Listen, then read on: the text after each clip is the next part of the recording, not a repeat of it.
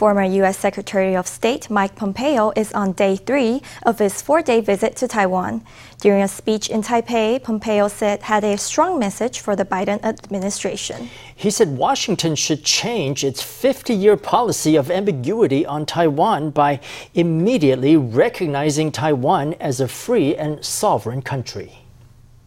It is my view that the United States government should immediately take necessary and long overdue steps to do the right and obvious thing, that is to offer the Republic of China Taiwan America's diplomatic recognition as a free and sovereign country.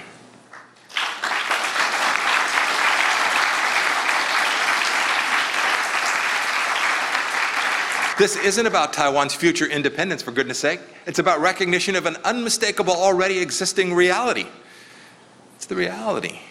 During a speech in Taipei on Friday, former U.S. Secretary of State Mike Pompeo called on the U.S. administration to end its 50-year policy of ambiguity on the issue of Taiwan's sovereignty. In recent days, the Russia-Ukraine war has brought renewed global attention to the Taiwan Strait.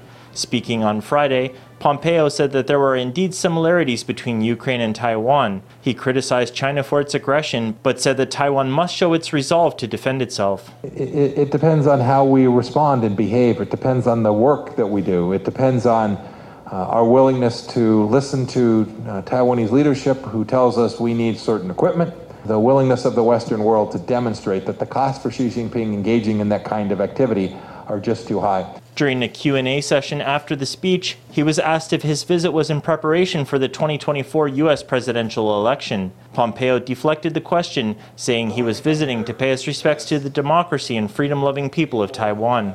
I wanted to come here because the people of Taiwan are so deeply wonderful and loving of the central ideas that we have in the American founding as well. And I wanted to come here to say thank you to the people of Taiwan.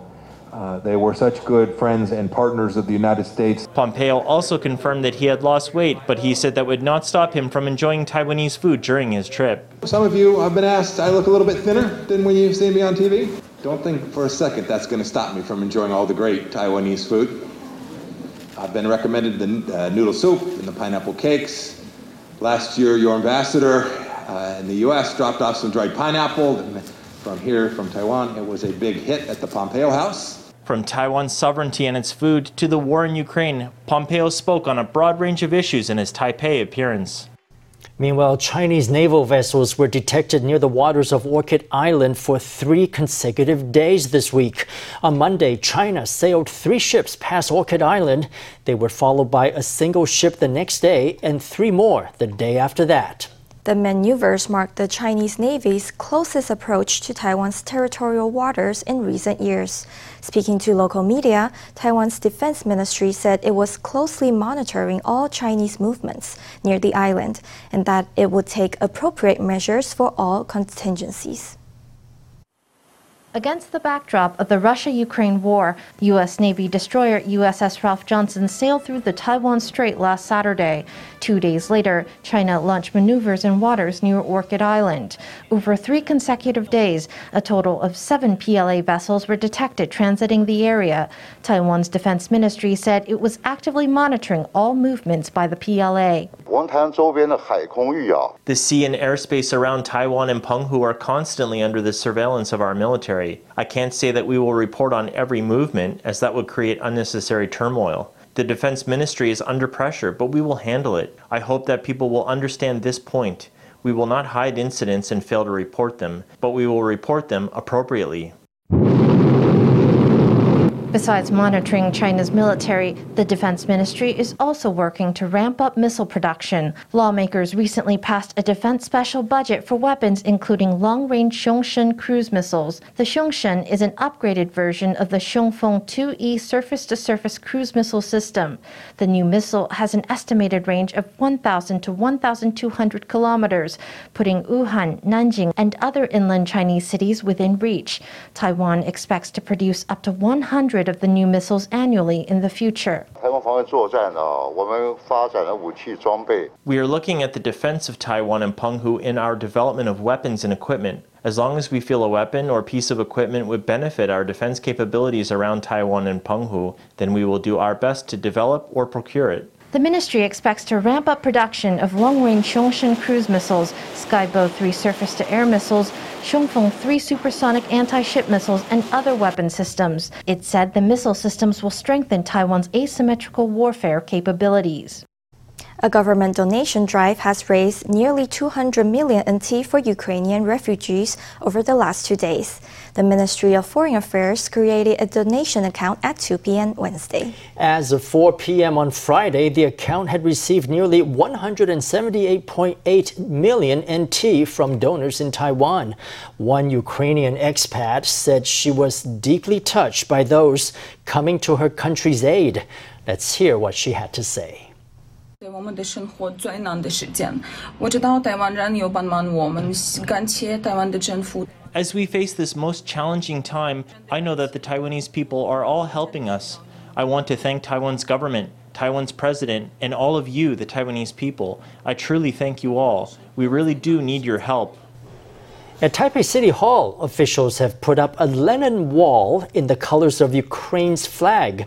The wall is decorated with handwritten messages, many of which declare that Taiwan stands with Ukraine. A couple in Taishan District, New Taipei, made headlines recently for a very unusual workplace accident. They were warming up their lunch in the microwave and the glass lunchbox broke in two. As longtime regular microwave users, they were baffled. We spoke to a physics teacher to find out what would cause a glass container to behave so strangely and what you can do to prevent it. Many people with busy schedules bring packed lunches into work in glass containers. They're easy to heat up in a microwave. But at one factory in New Taipei, one couple were horrified to see their lunchbox crack in two.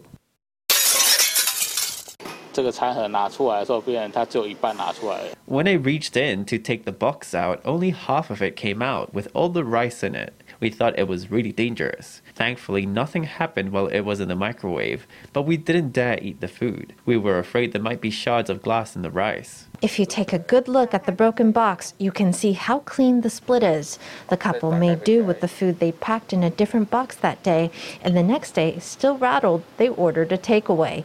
They had no idea why the box had suddenly broken after having microwaved it exactly the same way many times before.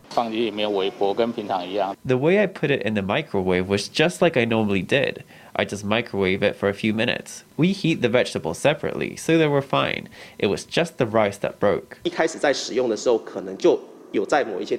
might be that beforehand the box got knocked somewhere, causing it to have some small cracks in the glass. So when they heated it in the microwave, because the rice inside got hot, all the glass was still cold, there was a heat differential between the rice and glass, causing them to expand unevenly and finally making the glass split open at the spot where the cracks were. For physics teacher Mr. Lee, the glass cracking is easy to explain. University aptitude tests have featured questions on the exact same phenomenon. The question was, there's a glass, you fill it with very hot water and it splits apart. What is the principle behind it? The principle is the difference in temperature between the inside and outside, causing this uneven expansion of the inside and outside. Mr. Lee suggests that before using any glass or ceramic container, you should first check the temperature range it is made to handle. And before you put it in the microwave, check to see there are no cracks. Even the smallest crack should stop you from putting it in the machine. Don't put piping hot food straight into a container or wash utensils roughly. All of those high-risk activities could make your box the next to break in half. Taiwan is choking under a thick layer of smog that moved in this week from China. On Friday, the air quality was poor and visibility low all across the west coast. Even Yushan, Taiwan's tallest mountain, was partly obscured by a gray haze. Authorities say the smog should start to lift after Saturday, when strengthening winds will improve the dispersal of pollutants. Until then, people with allergies or other respiratory conditions are advised to avoid going outdoors unless necessary. From the mountains in the distance to the low-rise buildings closer by, it's all hard to make out under the veil of haze. In Taichung City, air quality reached harmful levels early Friday morning. A little farther south is Jiayi City, which was also wrapped in haze. In nearby Tainan, pollution blocked visibility as well. A wave of air pollution has moved in from China, and weak wind speeds have led to poor dispersal. On Friday, orange alerts flashed across most parts of the West Coast, indicating unhealthy air for sensitive groups. Some regions hit red, signaling that the air was unhealthy for the general public. Northern Taiwan was not spared the smog. Its tallest landmark, Taipei 101, was covered in a layer of fine dust. Shinkong Life Tower was nearly completely obscured. On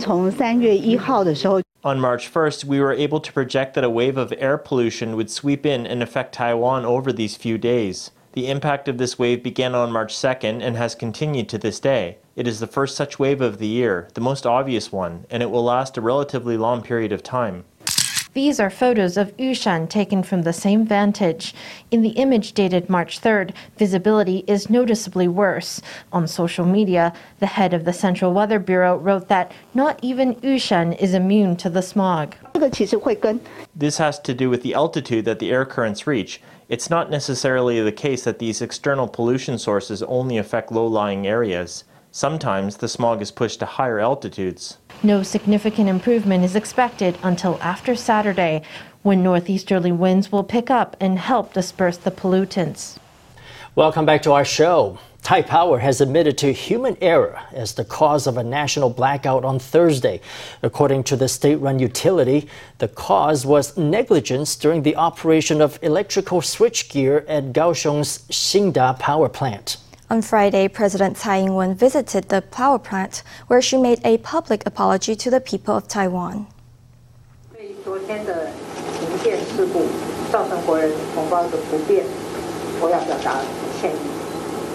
Following yesterday's outage and the inconveniences this caused everyone, I would like to apologize, especially to those in the south who experienced the longest outages. Premier Su Jen-chung has already instructed the Economics Ministry to complete an investigation report within 3 days. We must expedite our error assessment process and move faster toward our goal of creating a more resilient, decentralized power grid. We need to evaluate the design of the grid and make necessary changes and adjustments. President Tsai Ing-wen said that Taipower's role was crucial in maintaining the country's power supply. Any lapse or accident at Taipower can have a national impact.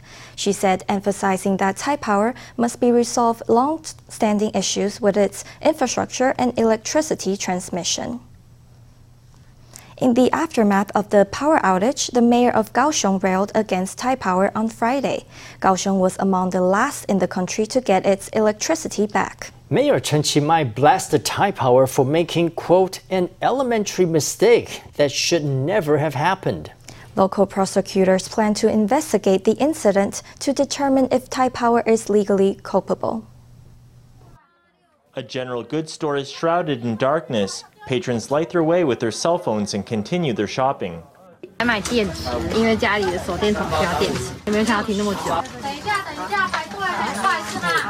People crowded into the small store, most of them looking to buy flashlights and batteries. With no electricity, the cash register isn't working, so the owner switches to paper invoices. At this seafood restaurant, it's also business as usual. The owner sticks candles in glass bottles, which are placed on the tables to allow a candlelit dinner under the stars.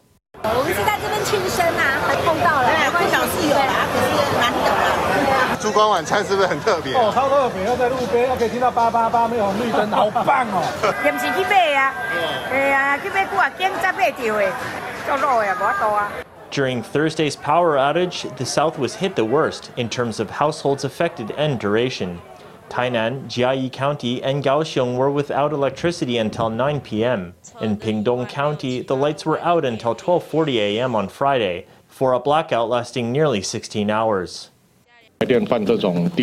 This elementary error on the part of Taipower really shouldn't have happened. Southern Taiwan has long supplied electricity to the north. That's created a situation in which areas that generate more power were the last to see their power restored. According to Taipower, the outage was caused by human negligence. On Friday, Kaohsiung's mayor publicly censured the mistake. The city's Chiaotou District Prosecutor's Office is investigating the incident to determine if Taipower is legally culpable. We are looking into the causes behind the incident. We will look at the relevant equipment as well as the human operations. Our intention is to better understand whether there are any legal implications. Kaohsiung's Xingda power plant has been home to several incidents that caused blackouts. Every time, the south was the worst hit, prompting waves of complaints and criticism. The CECC reported 2 local cases of COVID on Friday, including one with an unknown source of infection. This was an employee of a Kaohsiung eatery who tested herself for COVID on March 3rd after developing symptoms. She reportedly visited Pingdong, Taidong, and Hualien over the 228 Peace Memorial Day long weekend. So far, authorities have identified 21 close contacts who are now undergoing testing. Also on Friday, the CECC reclassified 3 recent imported cases as local infections. 今天有改判3例的境外移入后为本土个案，这都是跟这个台北这边某一个防疫旅馆。 We have determined that these 3 imported cases are local infections. All of them were infected at a quarantine hotel in Taipei. They were guests on the same floor. Based on the findings of our epidemic investigations and genetic sequencing, we are reclassifying these cases as local infections. A total of 4 cases were found on that same floor. They checked in at different times and developed symptoms at different times.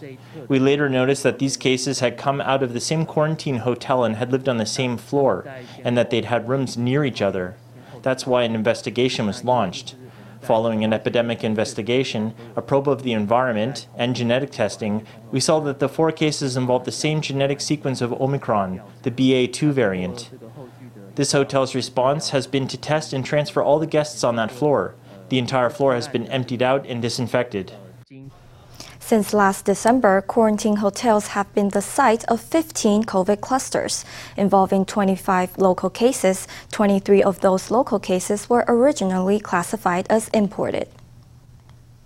When you think of the Taiwan Taoyuan International Airport, what image comes to mind? Maybe a glittering rooftop beside a vast blue sky?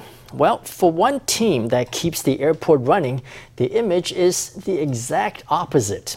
The electric crews keep the airport powered, working on cables in the deep basement. And that underground toil has earned a nickname worthy of their vital work.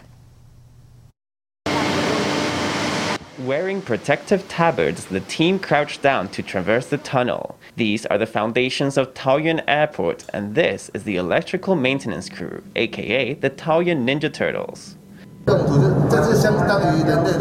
This is like a person's veins. These cables transmit electricity and power to keep the whole airport running. So we have to test them every week to ensure the airport's electricity is working normally. To supply power and ensure there are no safety issues, all the circuits are double circuits. If there's a problem with any of them, we switch the circuit as fast as possible to keep supplying that area with power. The Ninja Turtles don green gloves to test the performance and temperature of the cables. These weekly checks seem simple, but they're a high risk for the tester. Even the air down here might be a hazard. 其他的零代表它没有一些有毒气体这样子。这是氧气20.9。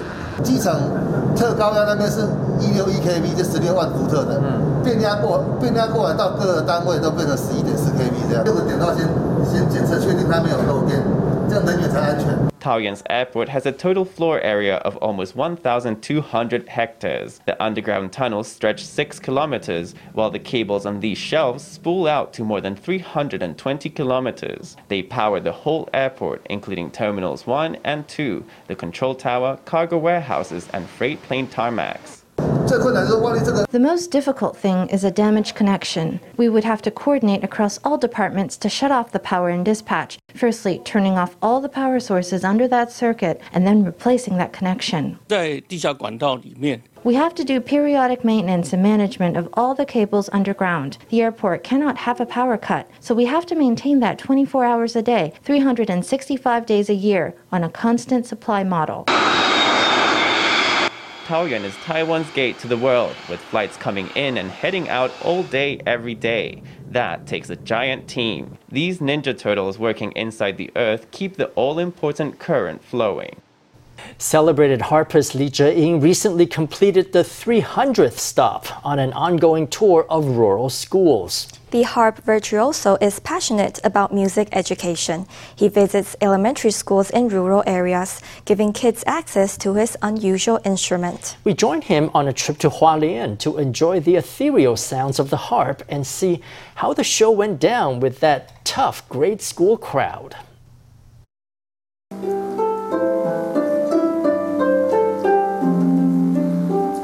An enchanting melody fills the room. The class of boisterous children sits enraptured by the traveling musician in their midst.